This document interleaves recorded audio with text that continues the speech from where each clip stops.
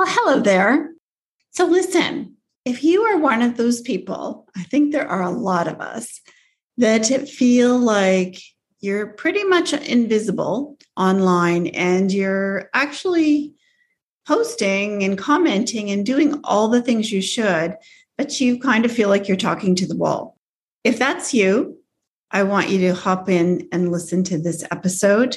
We have a strategy for you that is going to help you immensely. I'll see you on the inside. Come listen. Welcome to the Roadmap to 50K on Shopify. Each week, we'll take you behind the scenes of real stores where you're going to learn actionable strategies and tips that will fast-track the growth and profitability of your e-commerce business. So, buckle up. Welcome your host and Shopify expert, Susan Bradley. So I am so happy to be back with you again. I am here with our member success coach, Tina Baron, and she had an epiphany, didn't you, Tina? Yes, I did. That's a good way to put it. An epiphany that she shared with me because it was a real eye-opener for you. It was a total eye-opener for me.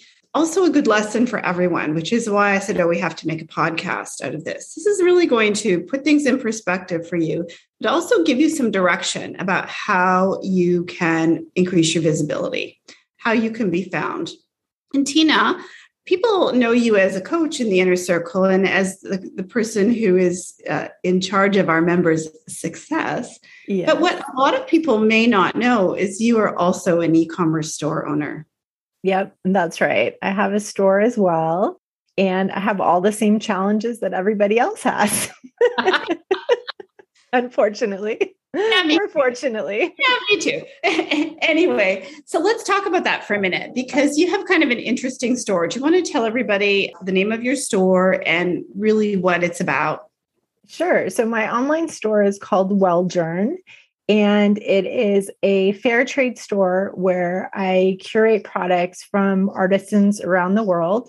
And so it's everything from home decor to jewelry to kitchenware, things like that. But really everything is artisan made. And I spend a lot of time really looking for special pieces that I can sell in my store. And some of it is actually drop ship. I'm lucky enough to have some really good suppliers that offer that service for me. But some of it is inventory that I have here in my house and I ship out every day, my orders, just like everybody else who's at this stage. Yeah. So I really understand the challenges that come along with having an online store. Yeah. You've been up to your neck in it for years. It's not like you just woke up one day and decided to start a store to go along with your coaching practice. Right. It actually came the other way. I started as a store owner and then that evolved into becoming a coach. So good. So listen, let's give everybody a little backstory to this epiphany because this is something that you did in person a few weeks ago. So tell us about that. Yeah, sure. So I ran across, I think it was on Instagram or maybe a flyer somewhere. I don't really know where, that they were having a pop-up at the local mall and the tables were going to be really inexpensive, like $125. And I thought, well, this is really cool. I like the idea of doing a pop-up, getting out there, meeting my customers, maybe seeing what they think about my products. And it's in the mall. Like, how cool is that? I know there's buyers, there's shoppers in the mall. So let's do it. So I got my table and I was on the second floor of this, giant, beautiful mall, just like you would expect, big, large building. I was next to Victoria's Secret and Bath and Body Works. So two big chains. Yeah. And from there, there was a bunch of other tables next to me. So it was just tables lined up outside of these retailers. I'm sure they loved it. They had new competition they never had before. But from there, what I found was, my epiphany came as I'm sitting at that table all day long. The experience of my little table is just like the experience of my little store inside a huge online mall, whereas this time I was in a physical mall. But it was so similar, just all the parallels were there. So let's back up for 1 second. Mm-hmm. What were your expectations going in? What were you hoping would happen? Yeah. So I knew I wasn't expecting, a huge amount of sales or a big sales day. I really went into it with, I paid $125 for the table. If it could at least make my booth fee back, I would be happy. For me, it was a little bit of an experiment. Like, we're coming out of COVID, or kind of out of COVID. What are people's shopping behavior? Is it worth it for me to do more pop-ups? Is this a good idea, or is this a waste of my time? And then, like I said, just to meet people, to meet my customers, because right now I get emails once in a while that are really friendly and outgoing, but it's not the same as talking to somebody face to face. So cool. So you sat there or you stood behind your table for the day, and tell me what happened. Yeah. So the way I wrote it to you in my notes was what I learned about cold traffic, because I think it's helpful to actually frame it that way, because there's just a nice steady stream of people walking by. And what I saw is that everybody had a different reason for being there. There were some people who were clearly walking with a specific store in mind. I would maybe see them stop and look at the mall map, look where they're going, where's that store? And then they're just on a mission. They're chugging along. They have no interest in looking at my table at all. They have a destination and a purpose, and they're going there. No chance that's going to be my customer. Some people were totally distracted. Like, really, I was worried they were going to hurt themselves because they were looking at their phone while walking along or talking to their friend. And I was like, oh, that's kind of like sitting there watching reels on Instagram. You're just kind of letting time roll by and you have no awareness of what's going on around you. They didn't even know you were there. They had no idea I was there. And then some people were just kind of strolling leisurely, looking here and there. And that I was like, oh, okay, those people I have a chance to maybe engage with. But it wasn't like I had samples. It's not like Costco where you have something to draw people in. I'm standing behind my table. So there wasn't a lot of big flashy stuff I could do to bring people to my table. I had to really be lucky enough to have that right person who was strolling by and actually in the mood to look and see what I had. So basically, there weren't a lot of people that came to your table to see you. No. Yeah. So I would say, throughout the day, I was there. It was a long day. I was there for a lot of hours. Hundreds, maybe even 1,000 people walked past my booth. And I would say like less than 5% stopped to look at my table and maybe 1% bought. So it felt just like online e-commerce conversion rates. A lot of people just to get a couple of sales. A lot of people just to get a couple of sales. Mm-hmm. Listen in, everybody. A lot of people just to get a couple of sales. It sounds really familiar to a conversion rate of 1% with cold traffic. Yeah, exactly. So that's kind of an eye-opener for all of us. This is behavior. This isn't something that's wrong with your store. This is how it works. But let's talk about your ideal customer, because you said what was interesting is you could pretty much spot who was going to stop and come to your table. Yeah, exactly. So like I said, being by, Bath and Body Works and Victoria's Secret, there was a lot of teenagers and kind of young people going to that store. So they're not usually my customer. My customers tends to skew a little older.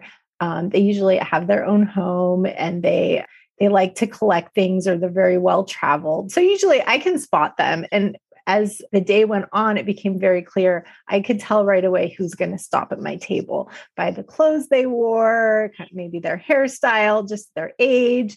I could spot them and be like, oh, I know that person's going to come and talk to me. They're going to be really intrigued by my table and want to chat. And then the other people would just keep going by, or maybe they went to one of the other vendors, because there were other vendors that were very different to me. And that was that vendor's ideal customer. So that was really interesting too, to see that play out in person. By what was going on in the crowd, you could really pick out the people that you were pretty sure would come over and take a closer look at what you had. Mm-hmm. Exactly. So good. Really, really good. Now, let's talk about once that person came over to your table, because there were a lot of parallels to what happens in e-commerce there too. And so I would love if you would explain to everyone really kind of how it all went down when you did get someone over to your table. Yeah. So once someone came over, that's where I realized I had to get over my shyness, let's say. So you have to really engage the conversation quickly. So I would have to tell them a quick story about my brand, or if there was an item that they picked up or they were looking at, then engage in a conversation about that. So maybe tell them what country it came from, what the artisan's story was, or people were really into elephants that day for some reason. So it'd be like, oh, you like that elephant item? Do you see I have a notebook with elephants on it? Or I have another thing with elephants. And why is that your favorite animal? Or whatever it was opening the conversation, making it feel personal, but it had to be really quick. If I just sit there and let them kind of look at stuff, they would do that and then walk away. So Wonderful. It was about me creating a conversation with them. And so what did that conversation look like if you were just giving them the story of your brand very quickly? Right. Like if you said, hey, do you make this? Because you have an assortment of products that could look like you're a maker. Yeah. And I got that a lot. They're like, oh, do you make all of these? And I said, no, I'm not a maker. I wish I was. I'm not that talented. Instead, I curate things from different countries, and everything is fair trade. So I had a really quick little couple of sentences that I could tell them. And then that let them know what my store was all about, what my products were all about, and they could gauge whether that was interesting to them or not. So that was really important. I needed to tell them the overarching story of my brand. And on a website, we talk about that all the time. Say in our 15-minute feedbacks, it's, hey, you need to have that 1 or 2 lines that tells this person that they're in the right place, that this is for them. And that's what that line is. I mean, when people ask for user experience, we do talk about that. Is it for me? How do I know it's for me? And so basically what you're saying is it's almost like an elevator pitch. Yeah, exactly. And so your ideal customer you don't have to explain what fairly traded is to them. They know that. And then they'll tell me, oh, I've been to India or I've been to Ecuador. These are so cool. I remember seeing something like that on my trip. And so it's about evoking those memories. And that's where the emotional part comes in. So like in our copy, when we tell stories or when we use marketing copy, it's that same type of thing. Once you get them past the homepage, once you get them onto a product, then you need to engage them there with your messaging. So then it came to the purchase part. Yeah. And what you discovered is no different than what we talk about again, that people need a reason to buy from you. Right, exactly. And the interesting part was I could hear through the words they would say, the thought process that they were going through. It was, oh, I know who would love this. I'm going to buy it as a gift for my mom or my sister, or I'm going to save this for Christmas, or their birthday's coming up. So they had somebody in mind that they knew they were buying this for. Maybe it wasn't for themselves, or there was, oh, I've been looking for something like this, but obviously they never found it, or maybe they didn't look that hard. And then there was the sort of, I call it the surprise and delight. Like, wow, I've never seen anything like it before. Oh, it's so beautiful. And so it gives them a good feeling. So they wanted to buy it for that reason. So those were all reasons that people had that they felt comfortable opening their wallet and making a sale. And then I had the ones that were like, oh, do you have a card? So that was okay, maybe I'll give you my email, or I'll come back later. The nice way of saying not right now. Not ready. Yeah. And then I would say during the day, I had maybe 5 people that said, oh, I'll come back later. I need to go finish my shopping, or, oh, I need to catch up with so-and-so. We'll come back around. And of those, only one person came back and bought something. Mm-hmm. So again, it's like out of sight, out of mind. They got busy. They're like, oh, I don't remember where that was in the mall. I can't find that on the map. Too far. Oh, we're already on the other end. We're already at the food court, whatever it is. But here's the thing with that. Here's what as you're speaking, I'm thinking, well, this is no different than frequency recency. If you had been able to capture their email address and got back in front of them again quickly, like within the next 24 hours, maybe even a couple of times within the next day or two, your chances of converting those people are higher than just about any but other person you could have contact with. Would you agree? Oh, definitely. Mm-hmm. Yep. And the other thing with that was I had a QR code to sign up for a raffle. I had a card with my Instagram, all my information on it. And it was really hard to get people to actually give an email address. Even when I had them at my table and I knew they were my ideal customer, they were very hesitant to go through with that. So I think that's also aligned with conversion rates that we see on pop-ups. Like, even if you get your perfect customer there, there's a hesitancy to give up your information. Right. Well, the time that they're most likely to sign up on your pop-up, their next action is probably to purchase. They're they're looking for whatever Yep. So when you're sitting there feeling discouraged about your pop-up rate, it really just means that you have to find a way to bring them back one more time, and maybe they'll sign up that next time. And so it's important to realize that this is a process. It's, the person who swoops in and makes a purchase, they're the unicorn. And totally. And I was only there for one day over a couple of hours, but it sort of felt like each hour would be like equivalent to a whole day in my store, So it's the kind of thing, like, I'm not at the mall every weekend. This was a one-time thing. I was there. So for them to find me again, I'd really have to put the effort into collecting emails or getting them to follow me other places. Right. So let's talk about how we can take that information that was just I think is great for perspective for those of us that are feeling discouraged, like this is an uphill battle. The good news is you don't have to stand anywhere to do this. There's that. You don't have the overhead of a mall, but it's not much different. And I say that actually in one of our trainings, that I want you to think about your store as a store at the busiest mall in the world, and you're at the end of a corridor and the lights are off. That's how it feels. That's exactly how it feels, right? Especially when you first start. Yeah, exactly. Yeah, for sure. So let's talk, though, about how we can give ourselves the best chance online and the action steps we can take from what is our truth, our reality as e-commerce store owners. And really what stands out for me in what you said is that you have to identify who your ideal customer is and only speak to her. That everybody else doesn't matter. So when you're thinking about how you can include this group of people and how you can include that group of people, you are wasting your time. There is enough of your own, and you're also muddying the waters for the people who could be your ideal customer. There really is, there isn't a lot of benefit to making your site for all the people.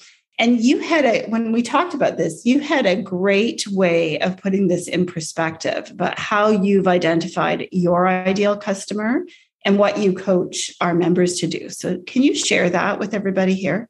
Yeah, sure. I think everybody's probably gone through the exercise of filling out these worksheets of who's your avatar, who's your perfect customer, whatever you want to call her, giving her a name, all those things. But sometimes what happens is it becomes just so much information and it's hard to really relate to all that information. So what I like to do is pick a person in my life that I feel like is my ideal customer, or that I know because they've actually bought from me multiple times. So for me, it's my friend Lauren. Like, I know she's a world traveler. She has the kind of items that I have. She's bought jewelry from me. Her home looks like, if her home and my store were related, you would be able to tell, like there's a lot of overlap there. And so I just think about how I talk to her, what words she uses, what questions she would ask me about things that I have in my store. And it just makes it so much easier. Where if I'm writing copy, I write as if I was having a conversation with her. And that's a good place to start. So generally when you talk to the members, when they describe their ideal customer, because I know that's one of the things they ask, is it too generic? Is it too Well, I'll ask, okay, who's your ideal customer? And I'll hear, oh, it's a woman between 35 and 65, and she has high household income, and she lives in New York or LA. And it's like, okay, well, those are all accurate things, but that doesn't tell me anything about who that person is. Like, is that person you? Can you describe a friend of yours who's like that? Where does she shop? What's important to her? What makes her buy items like yours? And when you have that person in mind, it becomes a lot easier than just all these facts that you have about the demographic. You have a better understanding of their currency. Right. What exactly. What it is. Okay. So this is when you're creating your messaging, this is what you need to use. So when you're creating your messaging for Welljourn, you think about your friend Lauren. Right. Exactly. And you can use this throughout everything you do. You can and should use this throughout everything you do, right? Yeah, totally. And the other thing is if you're just starting out and you're still kind of, or if you're established and you're trying to figure out who your ideal customer is, the other thing that I recommend is always look at your customer reviews, because those people are giving you the language of what their currency is, what's important to them. And that can be another good place to find that information or to get closer connected to it. But we're talking about this is who you speak to, and you speak to that person everywhere. You speak to them on your tagline for your shop, like you have a great tagline for Welljourn. You speak to them in your social media the same way. Your product descriptions, speak to their currency, speak to what's going to make them buy. Yeah. And also your branding, like mine is very sort of global and warm colors, but then there's other people who have a very clean aesthetic. Let's say everything is very minimalist. And so, your ideal customer lives this minimalist lifestyle, and that's what appeals to them. Yes. Or, there's insights like that you will know that ties back to your branding, and that's what your ideal customer is attracted to. Right. And you just do it with everything, even as far as like what your images look like and what your lifestyle images. Yeah, like exactly. If your ideal customer is in her 50s, you don't put a 20-year-old on your website. Right. Exactly. Right. I mean, I think it's like you have to, people need to see themselves, and you speak to people in your email communication too, like they are all your ideal customer. Yeah. Does that make sense? Yes. Yeah. Okay. Definitely. Here's what I want you all to onboard from this conversation. The first thing is cold traffic is cold. And understanding this is really going to help you manage your expectations about how long it's going to take to find enough of your right people to get the sales that you want, how long it's going to take, how many people you have to get in front of, how big you have to grow your audience. Because what you need to remember is most people are not looking for you. They are not looking for you. I want you to flip that and say to yourself, I am looking for them. I am looking for my right people. That's my job. That's my first job with my e-commerce store. The second thing, beyond the messaging, I think find your ideal person. I love your idea of using a real person because it makes it so much easier. But the other thing I want you to think about is give them a reason to buy. And we want to leave everybody with one thing about that, don't we, Tina? Yes. So that was the other big insight is it's almost never about the price. I had people ask me, oh, how much does this cost? And I mean, they could turn it over and I had a sticker, but I never had anybody say, oh, this is too expensive. Or I didn't get the feeling that it was about expense or about price. Yeah. It was about, oh, I don't know if the person I want to give this to, if this is exactly right for them, or, oh, I don't have space for that right now. Or, it was always something else about how are they going to fit it into their environment or into their world. It wasn't, oh, I don't have the money, because they were already there to shop at the mall. They were dropping money left and right. That wasn't the problem. Yeah. It's almost never the price, really. In our businesses, I mean, when it comes to toilet paper, maybe it's the price. or when it comes to something, the price of chicken, maybe it's the price. I don't know. But when it comes to our stores and specialists, whether you're a skincare store, a jewelry store, a fair trade store, you sell socks with dogs on it, any of those things, it's almost never the price, for sure. And I want to just wrap it up with a little story about the price, because I think that this is where we default to all the time. And a couple of weeks ago, I was at an outdoor art fair, which was so much fun. But I was on the other side, Tina. I was a shopper. I actually didn't even know it was happening. So it was a happy accident for me. And I was walking. So you were cold traffic. There you go. Totally cold traffic. Anyway, and so I was walking up and down the aisles, and I saw some art that was really interesting. And I went to the booth, and it was a young guy. He was African, but he grew up in New York City. And it was original art on canvas. And it was really bold and bright. And I kind of liked it a lot. And so I was asking him about sizes and prices. And there were a couple of pieces that I was really interested in. But, it was higher priced. It was ultimately the piece I bought. It was $750. So it wasn't, crazy expensive, but it wasn't throwaway prices for sure. And I couldn't make up my mind, because it's hard, right? Between a couple of them. And before I knew it, we got into this conversation where he was trying to give me a better price if I bought two, or an even better price if I bought three. These were huge canvases. And I finally said, do you have a website?